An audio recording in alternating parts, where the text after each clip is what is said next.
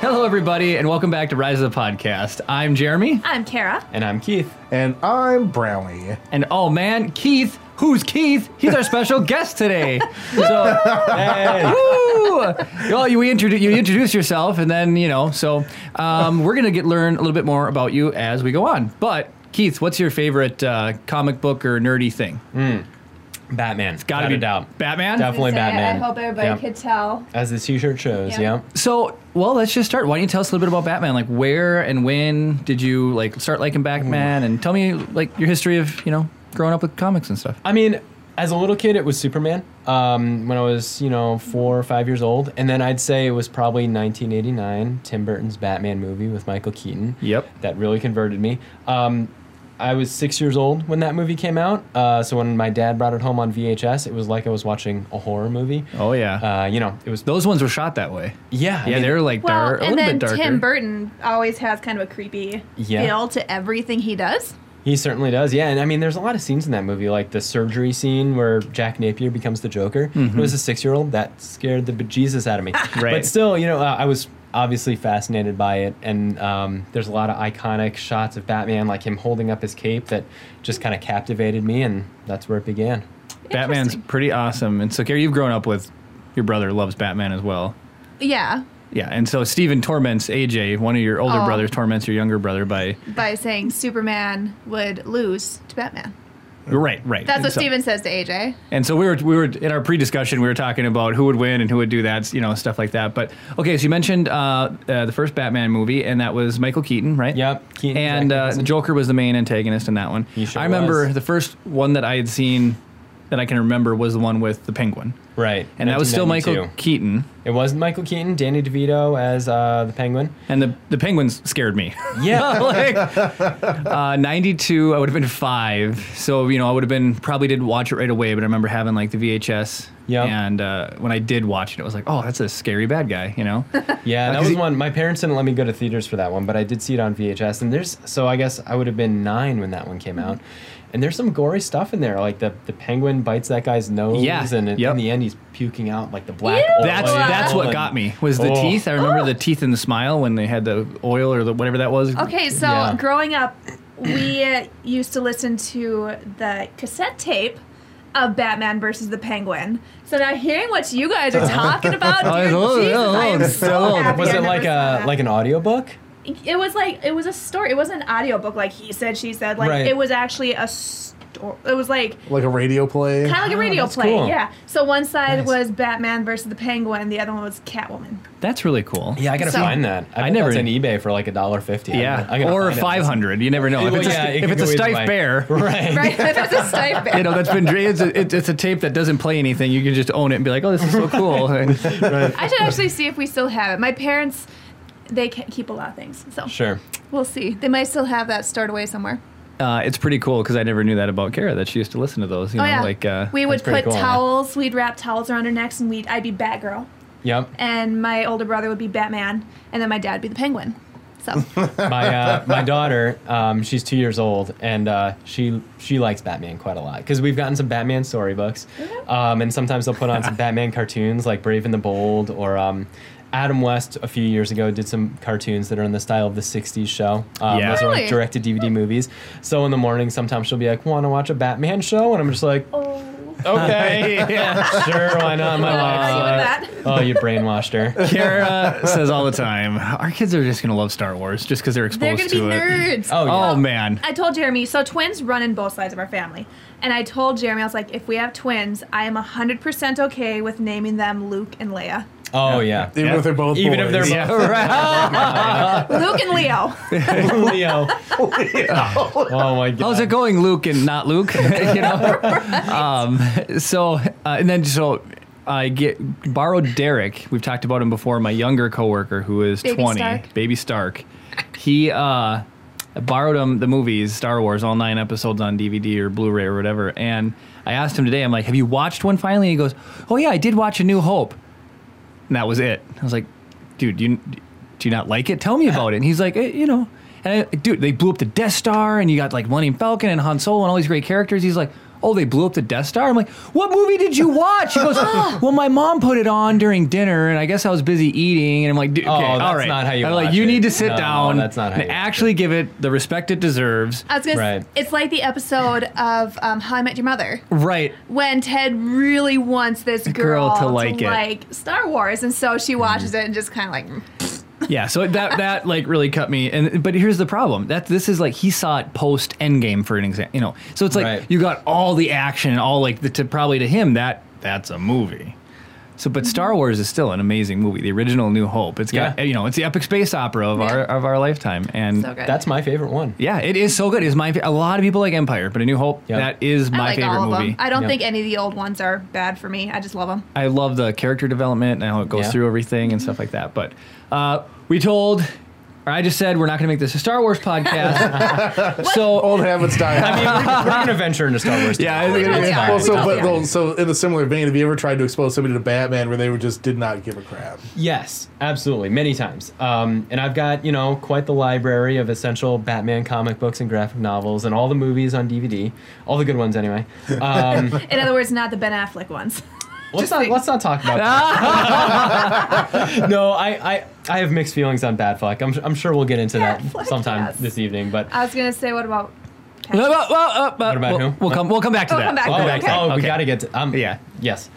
Keith has things to So say. many opinions. But yeah, I when it comes to getting someone who's just not interested into it, I try not to fight losing battles. It's like, Right, hey, I have yeah. materials that I can present to people.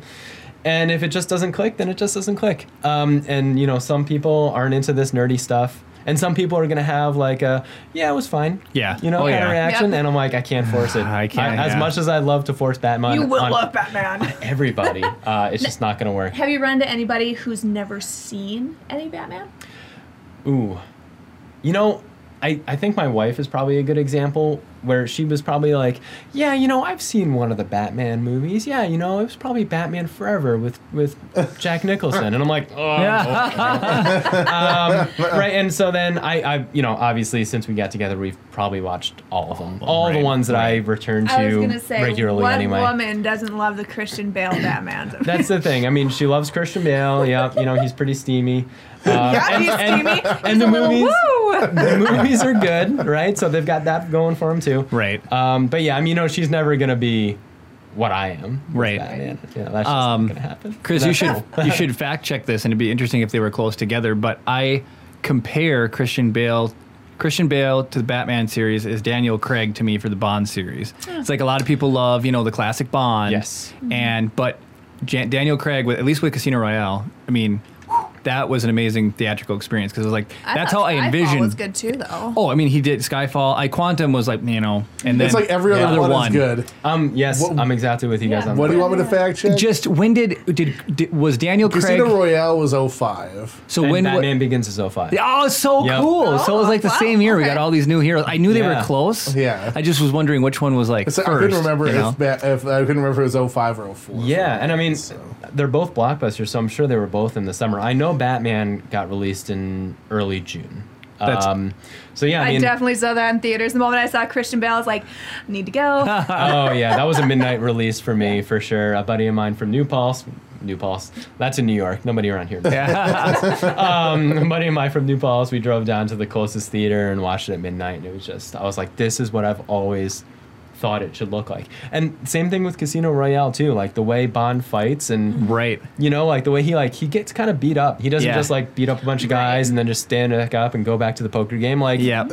he's got to fix himself, and I Yep. liked that. That was cool. I love that too. Yeah, it was just and that's what I had envisioned. There was like Star Wars is funny because it's got humor and it's got a blend of all that stuff.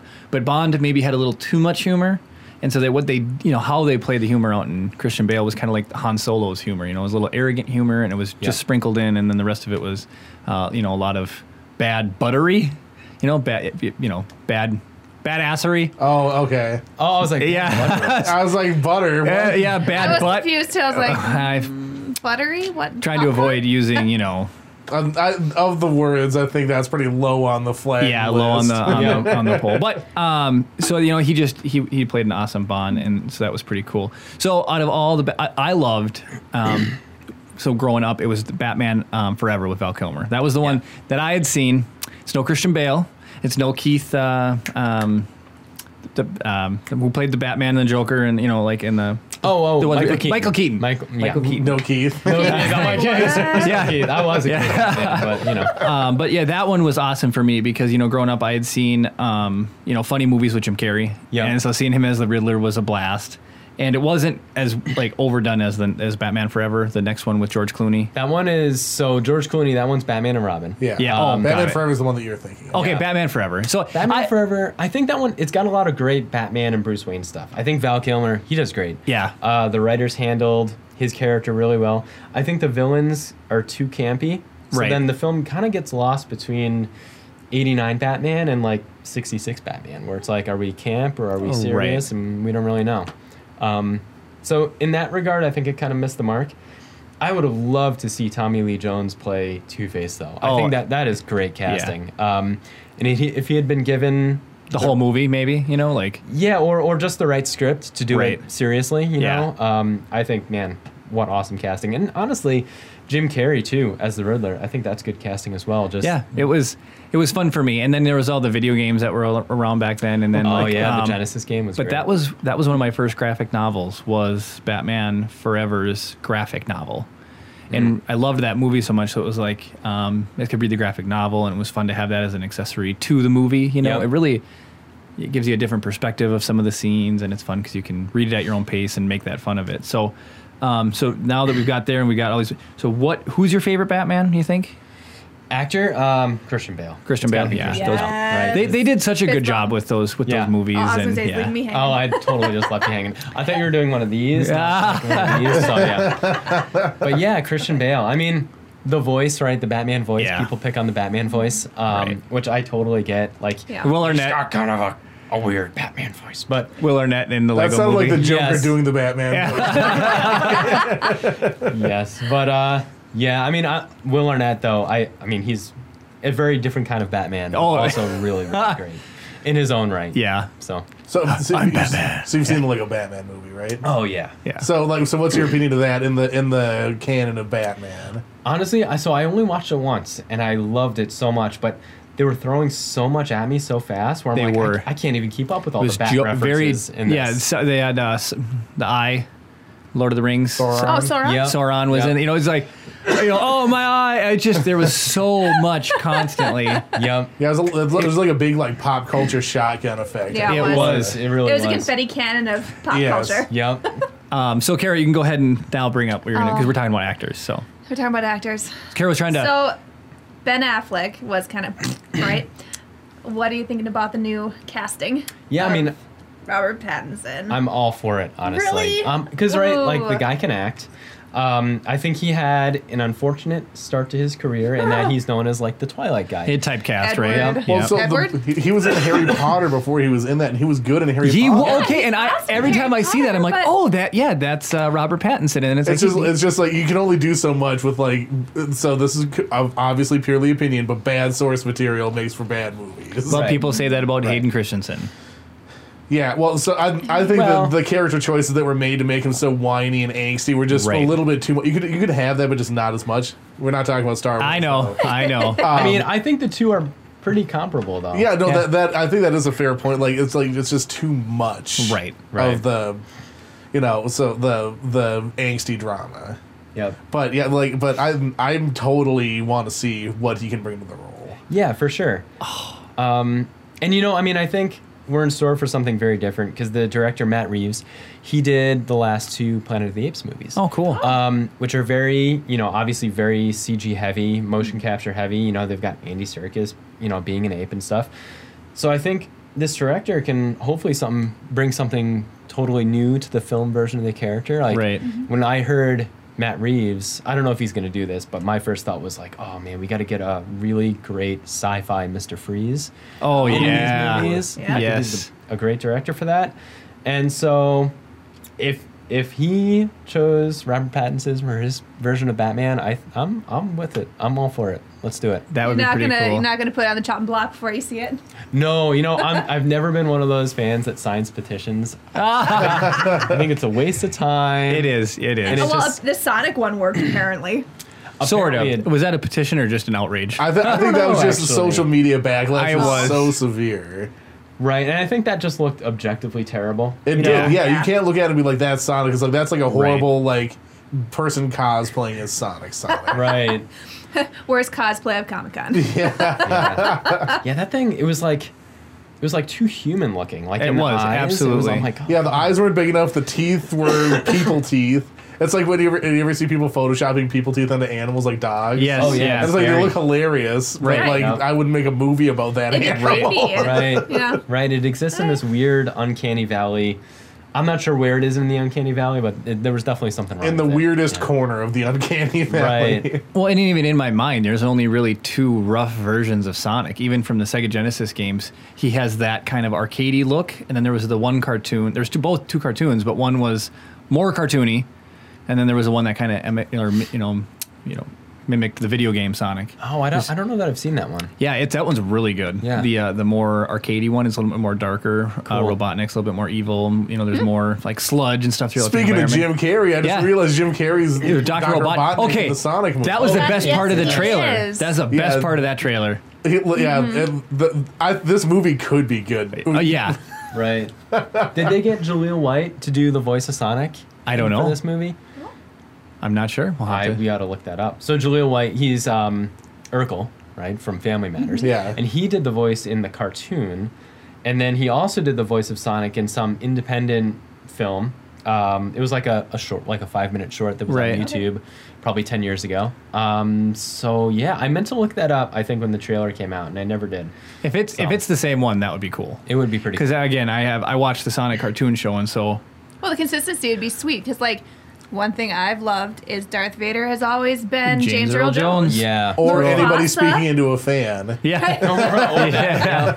And then Mufasa, he was James Earl Jones in the original and in the new one, wasn't he? yeah. Was So- he the only one that stuck around between the live action and I think animated so. one? I Really? I think so.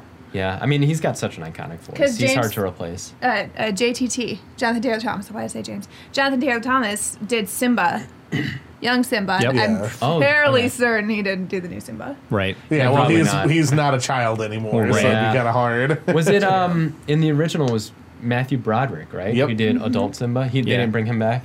No, I don't think think so. so. In Matthew the Broderick's cast- career just like suddenly died in like the Yeah. mid 2000s. Well, he does a lot of Broadway stuff now, I think. Oh, really? Yeah, I mean, my like, sister I knew is that he into did all Broadway that stuff, so. but I didn't know if it's just I'd never hear about him anymore. Yeah, I don't think he's doing movies, but I think he's still active. Okay. I He don't was know. Inspector Gadget, right? Yep. Yeah. Yeah, he was. That was like the Yeah. last big thing I remember Yeah. him being in. And then French Stewart, shout out to French Stewart, another guy who's disappeared off the face of the planet. I don't even know who that is. He played in the sequel to Inspector Gadget, he played Inspector Gadget, who Matthew Broderick didn't want to come back, but he played. Do you remember Third Rock from the Sun? Yeah. He was one of the aliens from Third Rock from the Sun. There's John Lithgow, then there was Oh, the yeah. Joseph Gordon-Levitt, and he was the other male alien. Was French Stewart. Joseph Oh, Gordon-Levitt. okay, yep.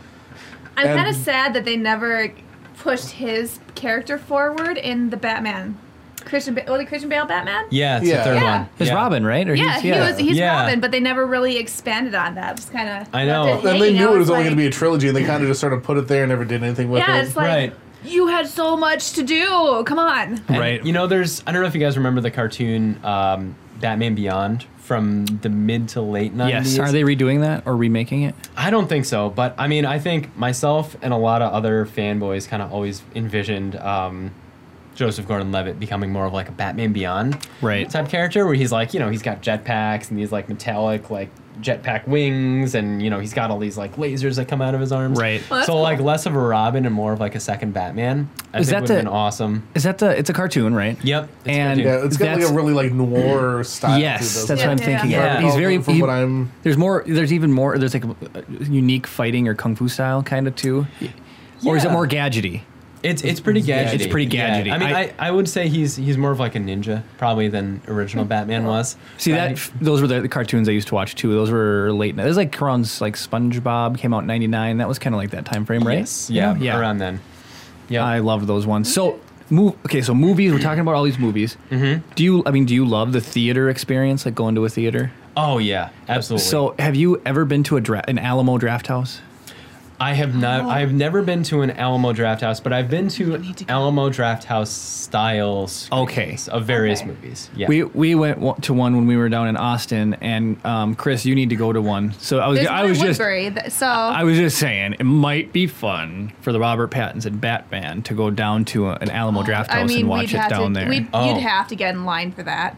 Well, we could go see it. They don't have like digital placeholder reviews. I don't think for that. Huh. And I think at this point, nobody under 18. Standard. So do they do like big releases? I thought Alamo Drafthouse was kind of reserved for like quirky indie movies or like cult classics. We saw Incredibles 2. We saw The Incredibles 2 at the one, but Austin, they've got to be based out of Austin, I'm assuming, only because there's they like have a bunch of them. I was going to say there's like 5 or 6 of them down there, and they've got all the ones you can go to the one on whatever streets down there. But we passed by one on the way to California, didn't we? I think Wasn't it in Vegas or something? It might have. I think we saw one. Area. Right. But it's just that is a fun way to go to the movies. It's quite the experience. Yeah. My best Batman theater experience was the night of The Dark Knight Rises. So the local theater was doing a midnight screening, but prior to that, they screened Batman Begins and The Dark Knight. Oh, cool. So I think all told, what is that? That's like about 7 hours a movie. Yeah. And they give you a 15-minute break in between so that you can run to, get popcorn or snacks or whatever you need to get. But yeah, so the whole trilogy, all in one shot. By the time The Dark Knight Rises ended, I had to pee worse than I've ever had to pee in my entire life. Yeah. And that was when, Joseph Gordon-Levitt was going into the Batcave, and I'm like, this is great. I got to go to the bathroom so bad. But I mean, it was so awesome to see all those 3 movies in a row. I don't know, have you guys ever done a Star Wars equivalent of that? Not in theaters. I don't know if they've had that. Yeah, not in theaters. Because how long would that be with all the prequels, the original? Well, I mean, I don't know. Well, I don't know if anybody would do for The Last Jedi. Some theater, like some big theaters, like maybe one in California or something like that, did a whole run of the original trilogy and the prequels. Yep, and, they did the whole run, and it was a lot of hours. We got to think they're pretty close to 2.5 hours each, right? Right. Yeah. So that's 5, so it's 7.5, 15. I think it was almost 24 hours. Pretty close to 20. Like, so if they did it for this one, it'd be almost 24 hours. Right. Wow. But I would do a trilogy for sure. Like if they ever did 4, 5, and 6 back to back in a theater, I would go do that. That'd be amazing. I saw a theater in Chicago is doing A New Hope in theaters again. And I would love the original release. The original. I'm sure it's the special edition. There's some word on the street that it's getting done in 4K. Yes. There's going to be a 4K version of Star Wars coming out. Cool. And they might do the original. If they don't do the theatrical cut in 4K, it's never coming out again. Right. That's just at this point. Like they've had so many chances to give people the theatrical cut again. I would love a theatrical cut, and it's just never going to happen if it doesn't happen for the 4K release. So a friend of mine who's a big Star Wars fan, he got some kind of special edition box set super Star Wars thing. I don't know. I'm going to say like 2009-ish. Mm-hmm. And so we all go to his house and we're going to watch the original version of Star Wars the movie, and we're all excited about it. And so we put it in, and it's letterboxed and pillar boxed. No. Yeah, and we're watching it on his beautiful 16 by 9, 4 by 3. Yeah, and so we're like, what the hell is this? Because and so then we go and we put on the special edition version, and that is letterbox as it's supposed to be, but it's not pillar box. So you're watching it the way it's intended to. So we're like, okay, you put it on the DVD set, but you made it kind of unwatchable, right? Which was really disappointing. I don't know if you guys have that particular box set or not. I did growing up, and then it's like, where does that stuff go when you move? Because what I covet now is different than what I loved back. So I wish I still had the box set. My buddy used to work at a video rental store, so it was like I got, again after the fact, I got like the old VHS that were the theatrical cut. So I've had them and then I lose them, and one now time I was at Goodwill in Brainerd, and I found the trilogy box set, like special edition VHS. Oh, that's cool. Special edition, like pre-90s re-release? Yeah. Oh, that's awesome. So, like, it's original. It's super cool. Like, I bought it. It was, like, $5, I think. And then where is it, My dad has it. I gave it to my dad. Does he still have it? He better. Well, yeah. Tim, we're coming for it. Right. Take that back. Okay. So, I have a couple more Batman-related questions. Okay, seems like you're getting ready to do a topic change, and I'm not ready for that just yet. I was going to ask for cool Batman facts. Okay. Well, so before Batman, so we were talking about like characters and stuff a little bit, and like people's favorite version. So Michael Keaton is mine, by the way. I Oh, like he's the great. like because that was the first one to me. That was like. It's like that sets the bar for Batman, and Right. other people have done like really great jobs, but it's like that's Batman to me is Michael Keaton. So you talked a little bit about if they could do like a good like Victor Freeze, right? Mm-hmm. So what are your like? So if you had to do like top 5 Batman villains, Ooh, Okay, that's a good one. because like it might be like the general list that people might know, but maybe you have some insight into a couple of ones that might be cool that people wouldn't be as familiar with. Because Okay. it seems like they recycle the same like half dozen always, but They kind of do, and so like a lot of my top picks are going to be those 5, Right. Or those ones that everybody's used to seeing over and over again. I think my number 5 will be one that has not been done in live action, and that's Scarface / the ventriloquist. Oh, So the ventriloquist is this really meek guy that I've always imagined being played by William H. Macy or somebody. oh yeah, great actor. He's oh, I awesome, love him. right? And he's got this dummy that, is the one who's really in charge, who's this, like, just badass gangster. That's cool. And there's nothing supernatural about it. Like, it's all psychological. And So it's so like schizophrenic almost? Oh, Yeah, funny he's split personality, schizophrenic. but the one Okay. in the cool. Yep. And so, the puppet is kind of like the dominant personality, and then the ventriloquist is kind of meek. But as a villain, he's really dangerous. He was done really well in Batman the Animated Series, and I've always thought he'd make a great live-action villain. But we haven't gotten him yet. There you that sounds awesome. go. Yeah, it does. He's super cool. Well, especially William H. Macy is like Jurassic Park, the third one. He tricks. Yeah. Do you know who William H. Macy is? I'm trying to envision who this is in Jurassic Park, the 3. So they convince Dr. Alan Grant to go back to the island. He lies to him about his son. It's that pilot All right. the guy who lies to Alan Grant about taking him back. What to a Jurassic Park. random movie to showcase. Well, William I know H. he's Macy. famous for a lot of other movies, but for some reason that's always the one that sticks in my brain. Well, do you guys know Fargo? The movie? Not the movie. I've seen the TV show. I was going to say, I don't know if I want to watch that when I hear people go through a wood chopping. Yeah. That's at the very end. You just know. Yeah, that it's coming. it gets pretty violent. Anyway, Grody.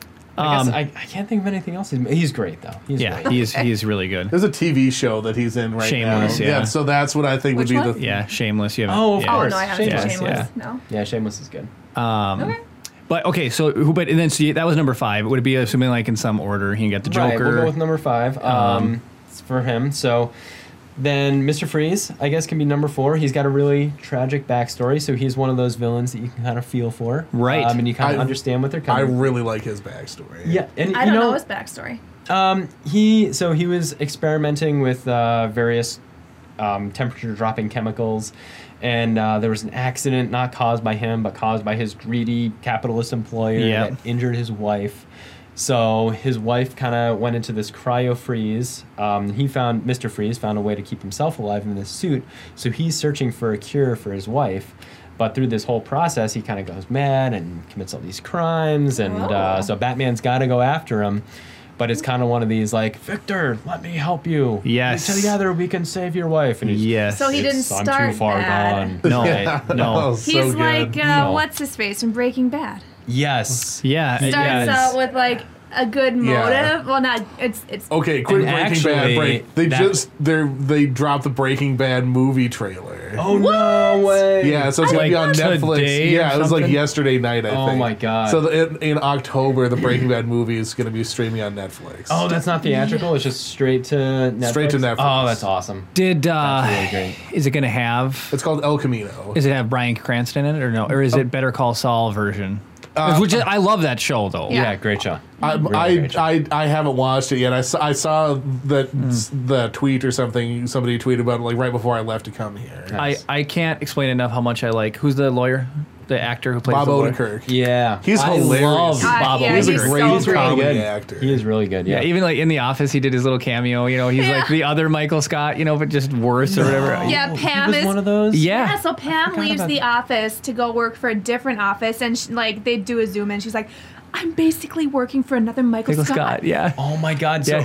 I've definitely watched The Office all the way through, but that was before I got into Breaking Bad, so Yeah. I had no idea. Bob who he was at the Odenkirk time. is Yeah. the other Michael Scott. Oh, that's amazing. He's so funny. So funny. I think and they awesome. have like the same posters hanging. Yeah, up. exactly. Like you walk in as World's Greatest Boss and all Yeah. that. Oh, my And- God. But he played in Fargo. The TV show. I haven't seen the TV show. Yeah, and the big name actors, like you've got Martin Freeman, you've Ewan got McGregor. Ewan McGregor, Bob Odenkirk, you've got Billy Bob Thornton. Who's You've got the girl he that played I look Lupin. like? He played Lupin in I forget what his name is. in Harry Potter. He okay. plays in. I love him. Oh, he's an interesting villain as well because. Don't give away too much because I haven't seen all of Fargo. He's evil, but he's bulimic as well. Okay. And so he goes in there, and it's just the way that it just adds that little bit of an extra depth to you. Wonder, about it. Just I don't know. It's really good. Sorry, I didn't mean to send us down this rabbit trail, but I'm like, sorry, that was something yeah. I'm excited We about. I just want like to touch on a rabbit little bit trails was here. about the Breaking Bad movie. Bryan Cranston would probably be a good Mr. Freeze. So. Oh my Circling back. God, he would Yeah. be an amazing Mr. Freeze. He was. And so, another rabbit trail. When in college, when I went into my chemistry class, my professor looks exactly like Walter White. Oh my God. Huge Chemistry, glasses. right? Chemistry, yeah. Yeah. Chemistry, Wow. right? He had to I lean mean, into it. Huge glasses, bald on top, goatee, and he was hacking up a lung because he was sick. And so my first thought was, Walter White. Yeah. You know? If you guys just called him Heisenberg, would he have gotten it? He probably would have. I feel he would have. He's got to be that self-aware. He that was- he he leans was into the stereotype. Funny. and- I cool. loved him. I aced chemistry because of him. Oh, nice. well, when Walter White's your teacher, it's probably easy to pay Seriously. attention. Right. You're like Heisenberg. Yeah. He's blind as a bat too. So whenever you'd bring up a question for him or you wanted to look at something, he had a magnifying glass on his desk, and so he'd take it and he'd put underneath and he'd put on his glass and he'd lean in real far and try to see what it said. He was so nice. Nice. I loved him. Anyway, That's sorry, awesome. rabbit trail.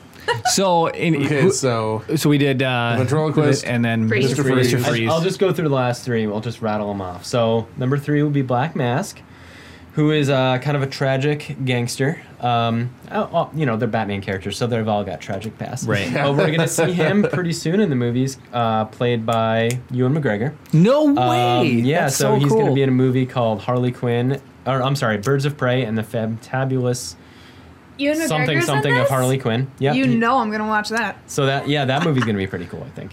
And then number 2 is Two-Face, because he's tragic. Yeah. we've never gotten to see a real the on film. I think because we had like you said the Tommy Lee Jones one where it was just sort of straddling this weird line between Right. camp and- Two-Face was in one of the. But he Right. died at the end of the. He never got to It's do true. anything Two-Face really except for the last 25 minutes of the film. Right. Yeah, so He's never gotten to carry a whole movie on his own. I think that'd be That's really true. cool. that's kind of one of the things I like about the Nolan movies.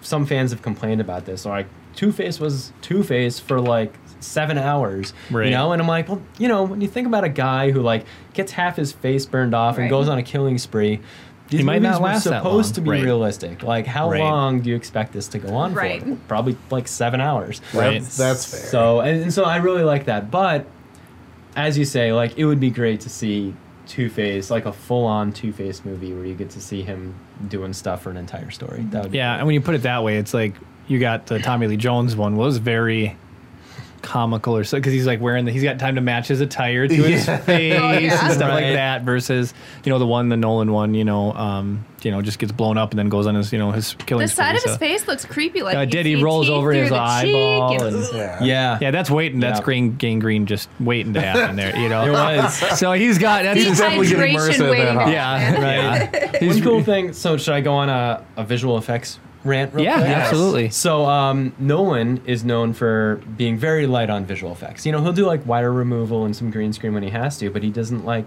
really using a lot of CG. But he did use CG for Two-Face. And I believe they did some makeup tests, and obviously Tommy Lee Jones was makeup. Right.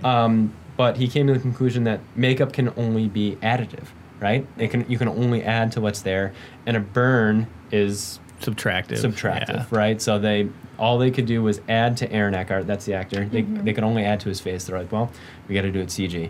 So they put the little dots on his face and did motion capture and did the rest in CG. And I think it looks amazing. Oh, I It thought looks it was really fine. good. Yeah. I think it looks great. Too. I won't Yeah. forget the moment when he rolled over in the room or whatever. Oh, yeah. and he'd see his eye, and it looked fantastic. I mean, I think if you're doing a CG shot where everything is real except for this one effect, Right.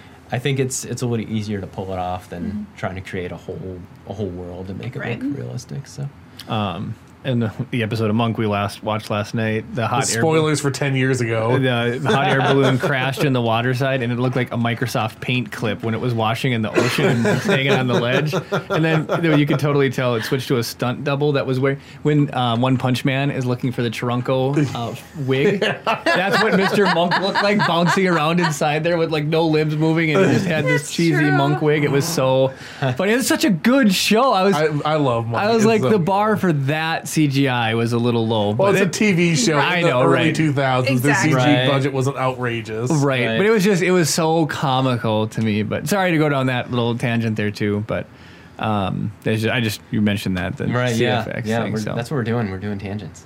So it happens That's what so our much. podcasts are. Yeah, we should just call ourselves the Tangent. Rise of the Tangents. Yeah. That's literally what this is. So. Okay, so we've talked about Batman, and Wait, for sure we gotta get his number one. Oh, we're Yeah. number I one. mean, it's obvious. It's the Joker because he's just the coolest. Who's your favorite Joker? Heath Ledger. Yeah. So what I was Okay, going so speaking of Heath Ledger as the Joker, apparently he got so into it, like he got insomnia from it, and like kind of went not But crazy. it happened to Jack Nicholson as well, The correct? medications he was on, he overdosed on them, and that killed him. Yep. There's a documentary out there. I think it's called I Am Heath that I've really been wanting to watch. I'm not sure how much it goes into like the Joker stuff, but yeah, there's been a lot of rumors about that kind of thing happening to him. I have no idea what's true, but maybe this documentary will tell us. Yeah, he was great. He was wonderful. A Knight's Tale. Yeah, that's the only movie you ever bring up. I'm sorry, but it's such a good movie. Yeah. 10 Things I Hate About You. How's that one? I'm not familiar with that film. That's also a good movie. I mean, if you can get through rom-coms, which I can, I think that's a great movie. That's a prerequisite to get married, is you have to be able to sit through. Well, okay, here's the thing. How many rom-coms have we watched since we got married? I am lucky. So I had a coworker who came up to me and they're like, either you and Kara are just a really cute couple, or you two hate each other, you don't live together, and it's all a ruse. And I was like, no, it's not a ruse, And so she's like, well, then you guys are a cute couple. So, but no, we don't watch rom-coms. We nerd out on Lord of the Rings and Star Wars and Batman and Wonder Woman and Yeah. Once in a blue moon, I make him watch one. I get in the Lake mood House? for a romantic movie. Yeah. No, and it's not very often. No, the musicals are what she goes for. So South Pacific and what was the one you asked me to watch today? Newsies. Newsies. Super good movie. Christian Bale. That also that was one of his earlier ones too. Right? He's he like was a teenager he was probably like 17, I think, when that. Wow. Dang, super young Christian Bale. Yeah. So Kara's like, rom-com musicals. Musicals all the way. Have you seen the trailer for Cats? Oh, okay. There's some uncanny valley stuff Isn't it like happening Selena there. Gomez, Taylor Swift, and Miley Cyrus? Are those? Taylor Swift for sure. I'm not sure about the other two. I am not looking forward to this. It looks creepy. Yeah. Yeah. No, the CGI is nuts. Yeah. And but so here's time for me to tell a story. Yeah. So growing up, I don't know where this tape came from, but there's like a taped 1996 Broadway version of Cats. What? In your house? Yeah, that you had access to. Well, that my sister had access to is the problem. Oh yeah. Oh. So she would watch this thing. I swear to God, she'd watch this twice a day for 15 years. It's just like that's a good quality VHS. It's like I'm sure it was just static by the end. But right. It was. It's just one of those things she loved it, and she has the soundtrack on a CD in her car literally right now. If I called her, she'd be like, "Yep, it's right here. One of your Jellicle Cats." Oh, God. And it's so she just loves it so much, and it's like it doesn't make nothing in the thing makes sense at all, right? And I've never been a fan of the show tune style. Like I like Andrew Lloyd Webber, okay. Phantom of the Opera. But I like the stuff that's more rock and roll-y that he does than the stuff that's more classical. And the Cat stuff is really more classical. So you like Phantom of the Opera then? I've seen a version of Phantom of the Opera and it's fine. Have you watched the Gerard Butler Phantom of the Opera? Does he say this is the Phantom of the Opera and kick somebody into a pipe organ? This is Phantom of the Opera. If that's the case, I'll watch it right now. I did not know that he was in a Phantom of the Opera. Yeah, he was Phantom. That was probably 2008-ish. Whoa. So he was definitely still ripped then in that. Oh, yeah, was. Yeah, right, because 300 Sorry, Jeremy, I love you. Yeah.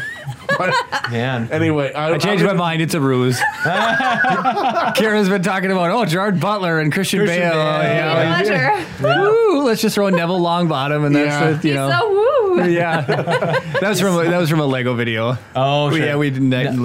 She was talking about how bottom is. Harry Potter. Oh, Harry Potter. He was the one who looked really derpy and then ended up turning out super handsome. I am really not good with the Harry Potter stuff. I don't know my Harry Potter. Yeah. I've seen every movie one time, but when I go in to watch the new one, when there were still new ones coming out, I don't remember anything from the previous ones. I just go in and I enjoy them, and I'm like, that was good. Yeah. Magic. That's magic. So earlier we talked about, I heard somebody drop Miley Cyrus in reference to a musical. I was talking to one of my coworkers about Black Mirror.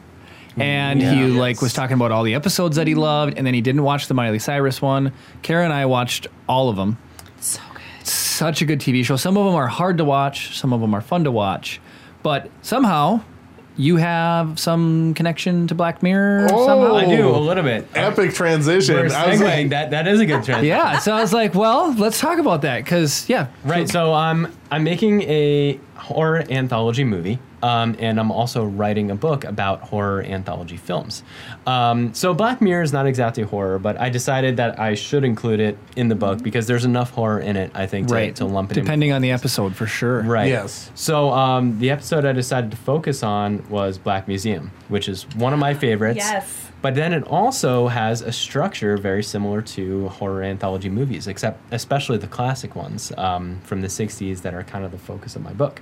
So I reached out to the editor over, God, how did I find him? I think I might have emailed him. I might have found Of that episode? Of that episode. Okay. Yep. And so we're talking about the film editor, not the story editor. And I asked him all these kind of questions about structure and how he put the episode together. Because, putting something together that one is an episode in a series and has to match a certain tone. Yep. But then also has 3 micro stories within it. That's no easy task. So this is the one with the girl, and she ends up at the museum. Yep. And her father is Black Panther's sister. Yep. Yep. And there's a great twist at the end, so we shouldn't reveal the Right. twist. No. Yeah, I haven't Right. seen this episode yet. It's So- good. So, it's so right. good. It I have seems like she just strolls in there. Yeah.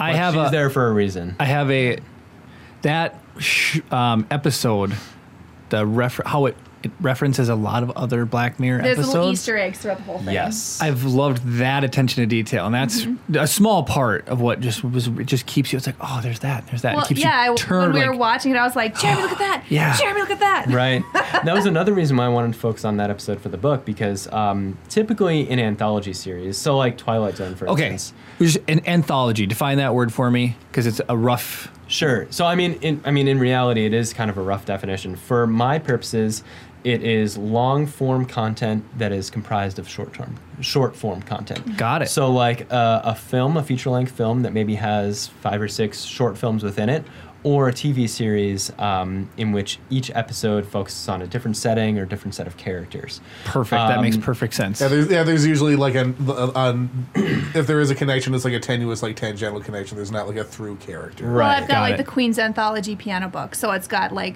specific Got Queen it. songs in the piano book. And, in the broader sense of the word, shows like Fargo, which we were talking about earlier, and American Yes. Horror Story, those are also referred to as anthology series. True Detective's another great one.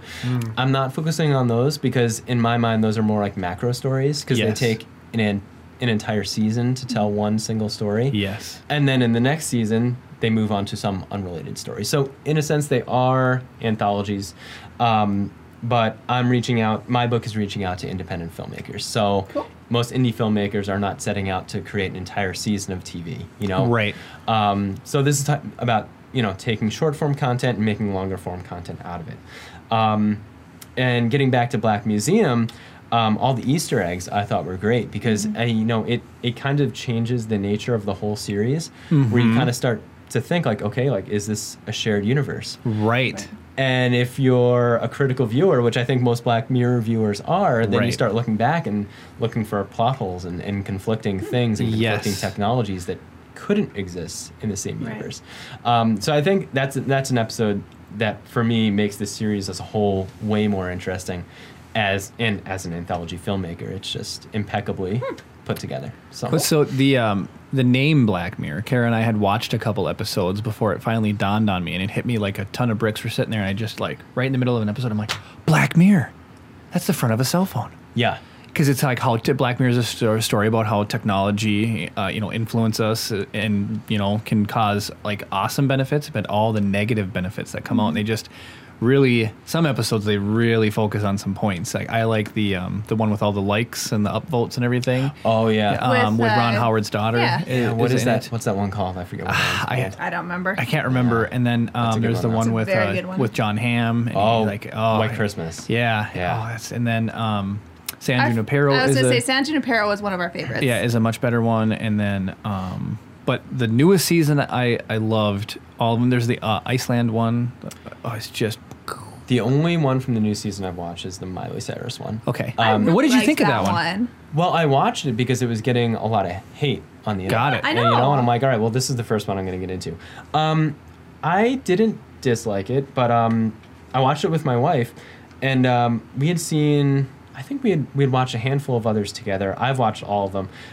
But she was kind of like, and I felt the same way. It didn't really feel like a Black Mirror ending. No. So it's a little soft compared to all the other ones. Well, I feel like as the season's gone on, that's kind of what they've done. Like the first season, it's like I told Jeremy, I was like, I don't know how many of these I can watch in a row. I just feel so drained. Did you watch each one? Did you watch Bandersnatch? No, I haven't seen that either. And that one I think is better. It's more like the older ones. I was so sad when they announced it because I wanted more Black Mirror content. Right. But it has like an older Black Mirror style to it. That's cool. And I think the conclusion I came to with the Miley Cyrus episode, and the fact that Miley Cyrus is in it, is certainly informing this statement. Yeah. But it felt like an episode of Black Mirror that was for a younger audience, right? Which is like that's totally cool. Like and I love anthologies for kids like Goosebumps and Are You Afraid of the Dark? Like I grew up on that stuff.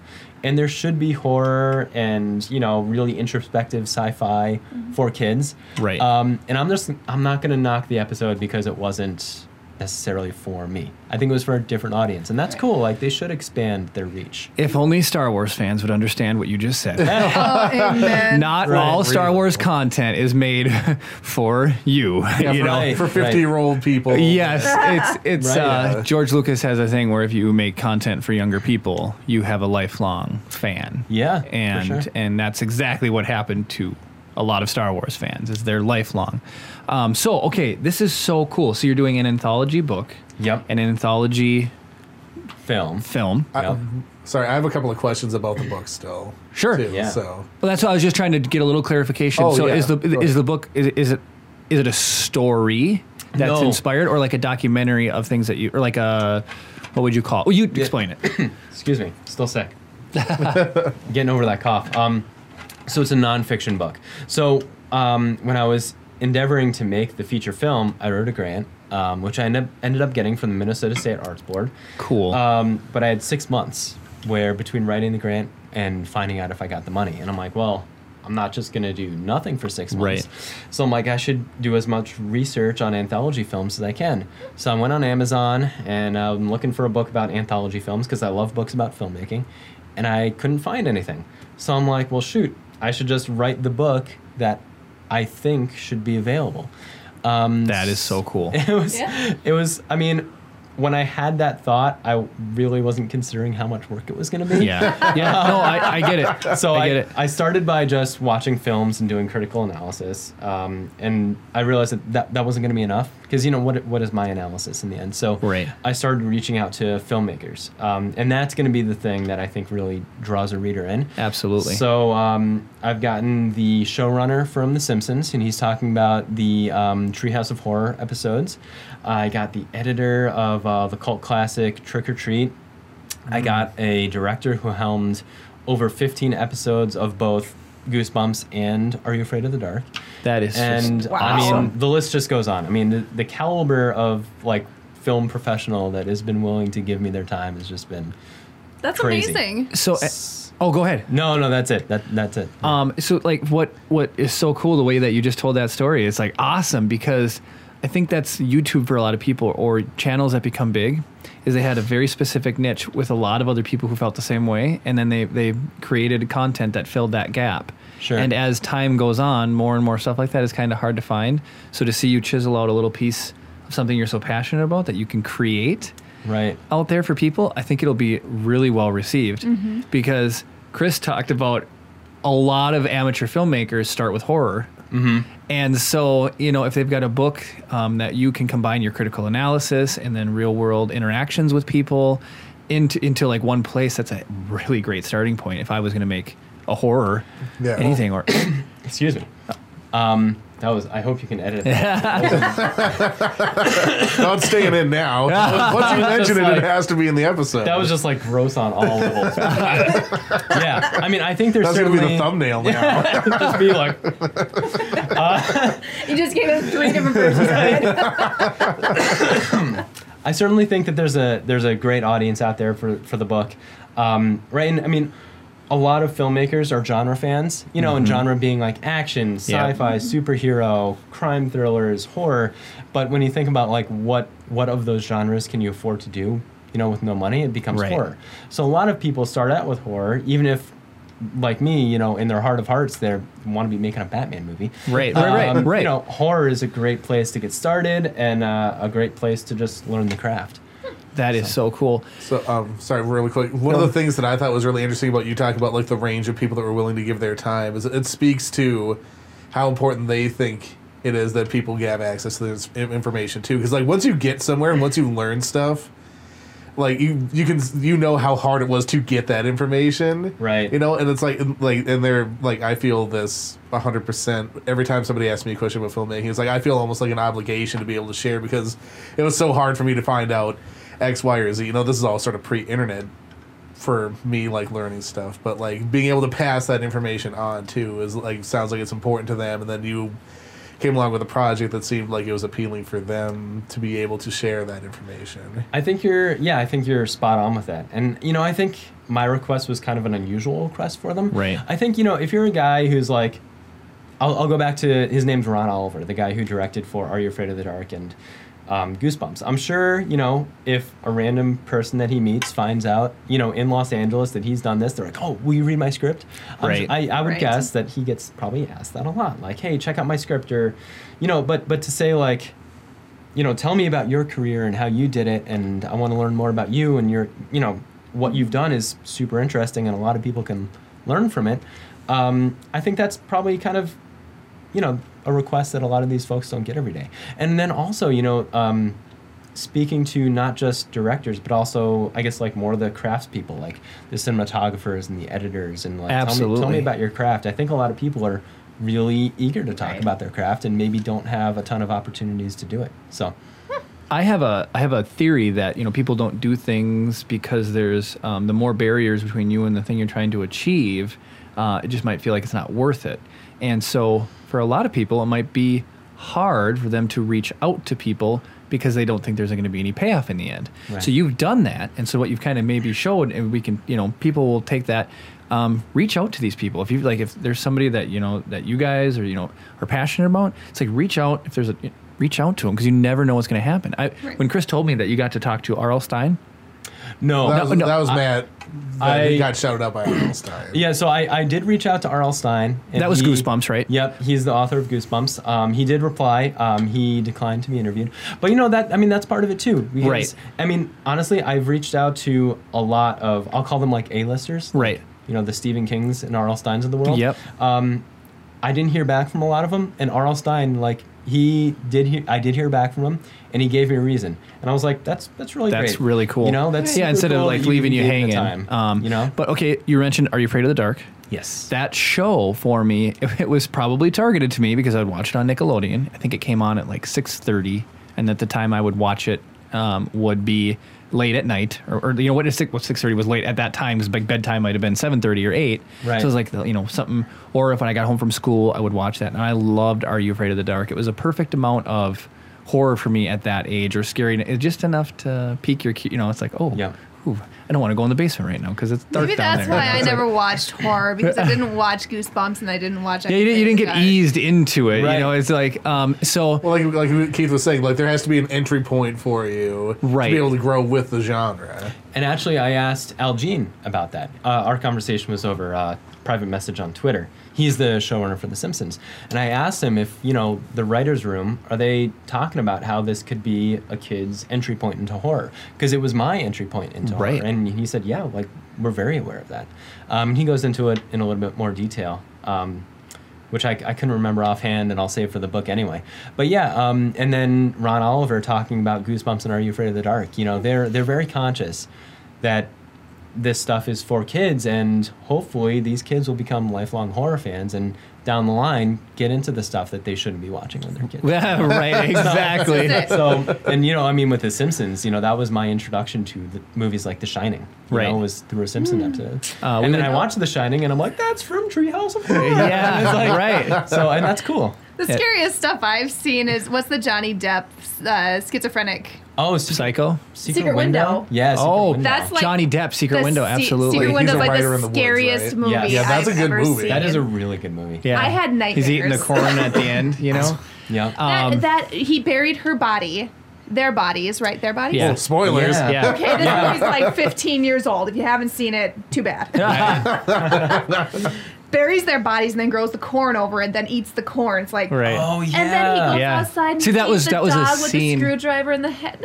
Man, it's all coming back to me. It's been a long time. Yeah, since Secret I've watched Window. Okay, that was thing the... is like burned into my brain. it. And that was a Stephen King one, too. So Okay, He knows okay. what he's doing. Random movie that I was watched just to make fun of. It was Killer Clowns from Outer Space on Netflix many years Oh, ago. yeah. Please tell me, have you seen that? You know, I don't think I've seen it. I'm familiar with it. You Is that 80s? It's like 80s. I'm sure Is I'd that love the it. bubble gum one where they... I don't know. I didn't watch it with you though, but I've watched. I've seen like the beginning of it and I turned it off. I was like, I want a bad horror movie. It's like, nope, this is way too far on the Like bad end. too bad. Yeah, I was like, Yeah. nope, I want like Critters, not this. yeah. How did the clowns kill people? In yours? They drug him to the spaceship and then turned him into bubblegum, I think. Yeah. Yeah. They Okay. hung him Okay. upside down and Yeah, like and turned him like into these bubblegum bubblegum. things. Yeah, okay. I've Yeah, I've and then seen it's that so one. funny. And then of course at the end, the clown pulls up in a clown car, and then like 20 alien evil clowns get out and wreak havoc on the I city. understand now why people hate clowns. Like, Yeah, well, yeah. Well, there's other movies, you know. Oh yeah, but then like I feel clowns have always kind of been the yeah. central thing. Not the central, but like something in all horror movies. Well, so the interesting thing that I've heard people talk about that is like, so because like the clown is supposed to be a representation of like fun and joy, so when you can corrupt something like that that's supposed to be, I'm going to take it a little step further back from this. Humor and horror work very similarly in that there's a subversion of expectation. A humorous sentence ends with something unexpected, but it makes you laugh.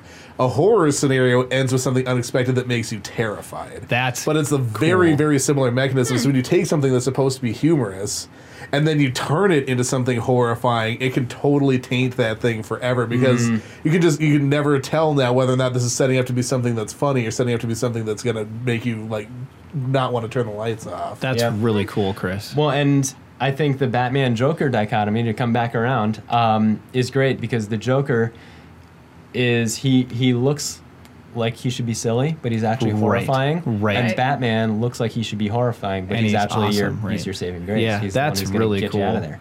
That's really cool. So it's a great dichotomy there. Yes. That's cool. Oh, such cool things. I having you on as a guest, this has been like one of my favorite conversations so far. So is there anything about your book that you want, any other final things about your book you wanted to share with us? Anything like release or anything? I got nothing set in stone. Okay. I'm going to be submitting to publishers. And if no one bites, which probably no one will, or if, the traditional deals don't suit what I want to do, I'll be self-publishing. Yep. So that is called the Horror Anthology Handbook, and my movie is called Gravedigger Dave's Halfway House, and I hope that both of these will be ready in early spring of 2020. Cool. Nice. So yeah. Cool. I think people will be interested. I think so Is- too. I so absolutely think Not to people- put you on the spot, but is the trailer for Gravedigger Dave available anywhere for people to No, watch? I don't have Okay. anything ready like that yet. Hexagon Motion Pictures is my website. There's a little bit on there now, just in the way of synopsis and some pictures and stuff, but that's where you can go if you want to look for more stuff. So, okay, and so we hit on the book, but really quickly, what can you share about your movie or it's a movie Yep. Yes. that Yep. consists of short stories. Yeah, so I'll give the 2 to 3 sentence pitch. This is a horror anthology film with grant funding from the Minnesota State Arts Board, and it tells the ghost stories of St. Louis County. Oh my goodness. Right, so we've been okay. to Okay. we've been to a bunch of different locations: the Greyhound Bus Museum, North Shore Theater, Duluth Depot, and the film is hosted by my original character, Gravedigger Dave, who's played by the endlessly talented Matt Rasmussen, who's also a part of Ghostbusters North. Oh, cool. And Dude so just does it all. He does it all. So the hook of the movie movie is that Gravedigger Dave is going to tell some stories that are true. He's going to tell some stories that are false, and it's up to the audience to decide which are true and which he's made up. Oh, that's cool. That's so cool. Now, I absolutely want to see this. Yeah. I've gotten to see real. little bits and pieces, and I'm really excited about it. That's the benefit of working with Keith. It's coming together. Well, the man. benefit of me working with you is that I got introduced to Rise of the Podcast. Yeah. Well, thank you very much. Make sure you give and subscribe. No. So yeah. So, and just like if you ever want to go out sometime and just like I don't know, like do photos or work on something together, I'm totally down for that. Let's do it, man. Because Let's it's do like it. that sounds like a blast. This or has at been least great. Thank you so much for having me on the Yes, podcast. yes. It's been fun to talk all things just geek culture. So it's awesome.